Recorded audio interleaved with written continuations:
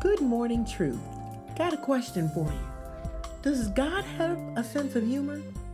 Perhaps the best indication that God does have a sense of humor is that He created us in His image and we are able to perceive and express humor.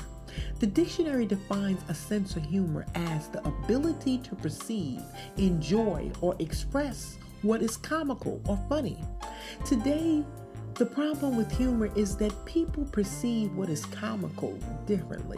Some find humor in sinfulness, and of course, this would not humor a perfect God at all. Much of what the world calls humor is just crass and crude and should have no part in our lives as believers. Then there is humor expressed at the expense of others, usually done in a manner that tears someone down rather than building them up. Again, this is contrary to the mandate of God. An example of God's humor is in 1 Samuel 5, when the Israelites were using the Ark of the Covenant like a good luck charm and taking it to battle. And the Philistines ended up capturing it and placing it in their temple before their idol.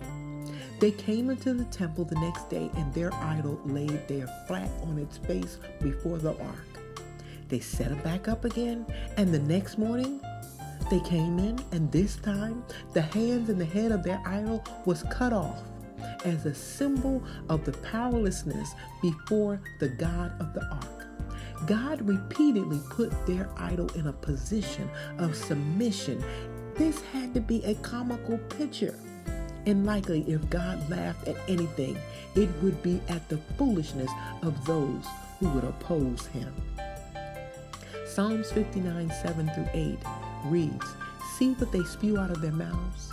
They spew out words from their lips, and then they say, 'Who can hear us?' But you, O God, you laugh at them. You scoffed at those nations." Psalms 2 also reveals that God's laughing at those who rebel against His kinship. God, like us, may laugh at some of our hiccups, just as we do our own children.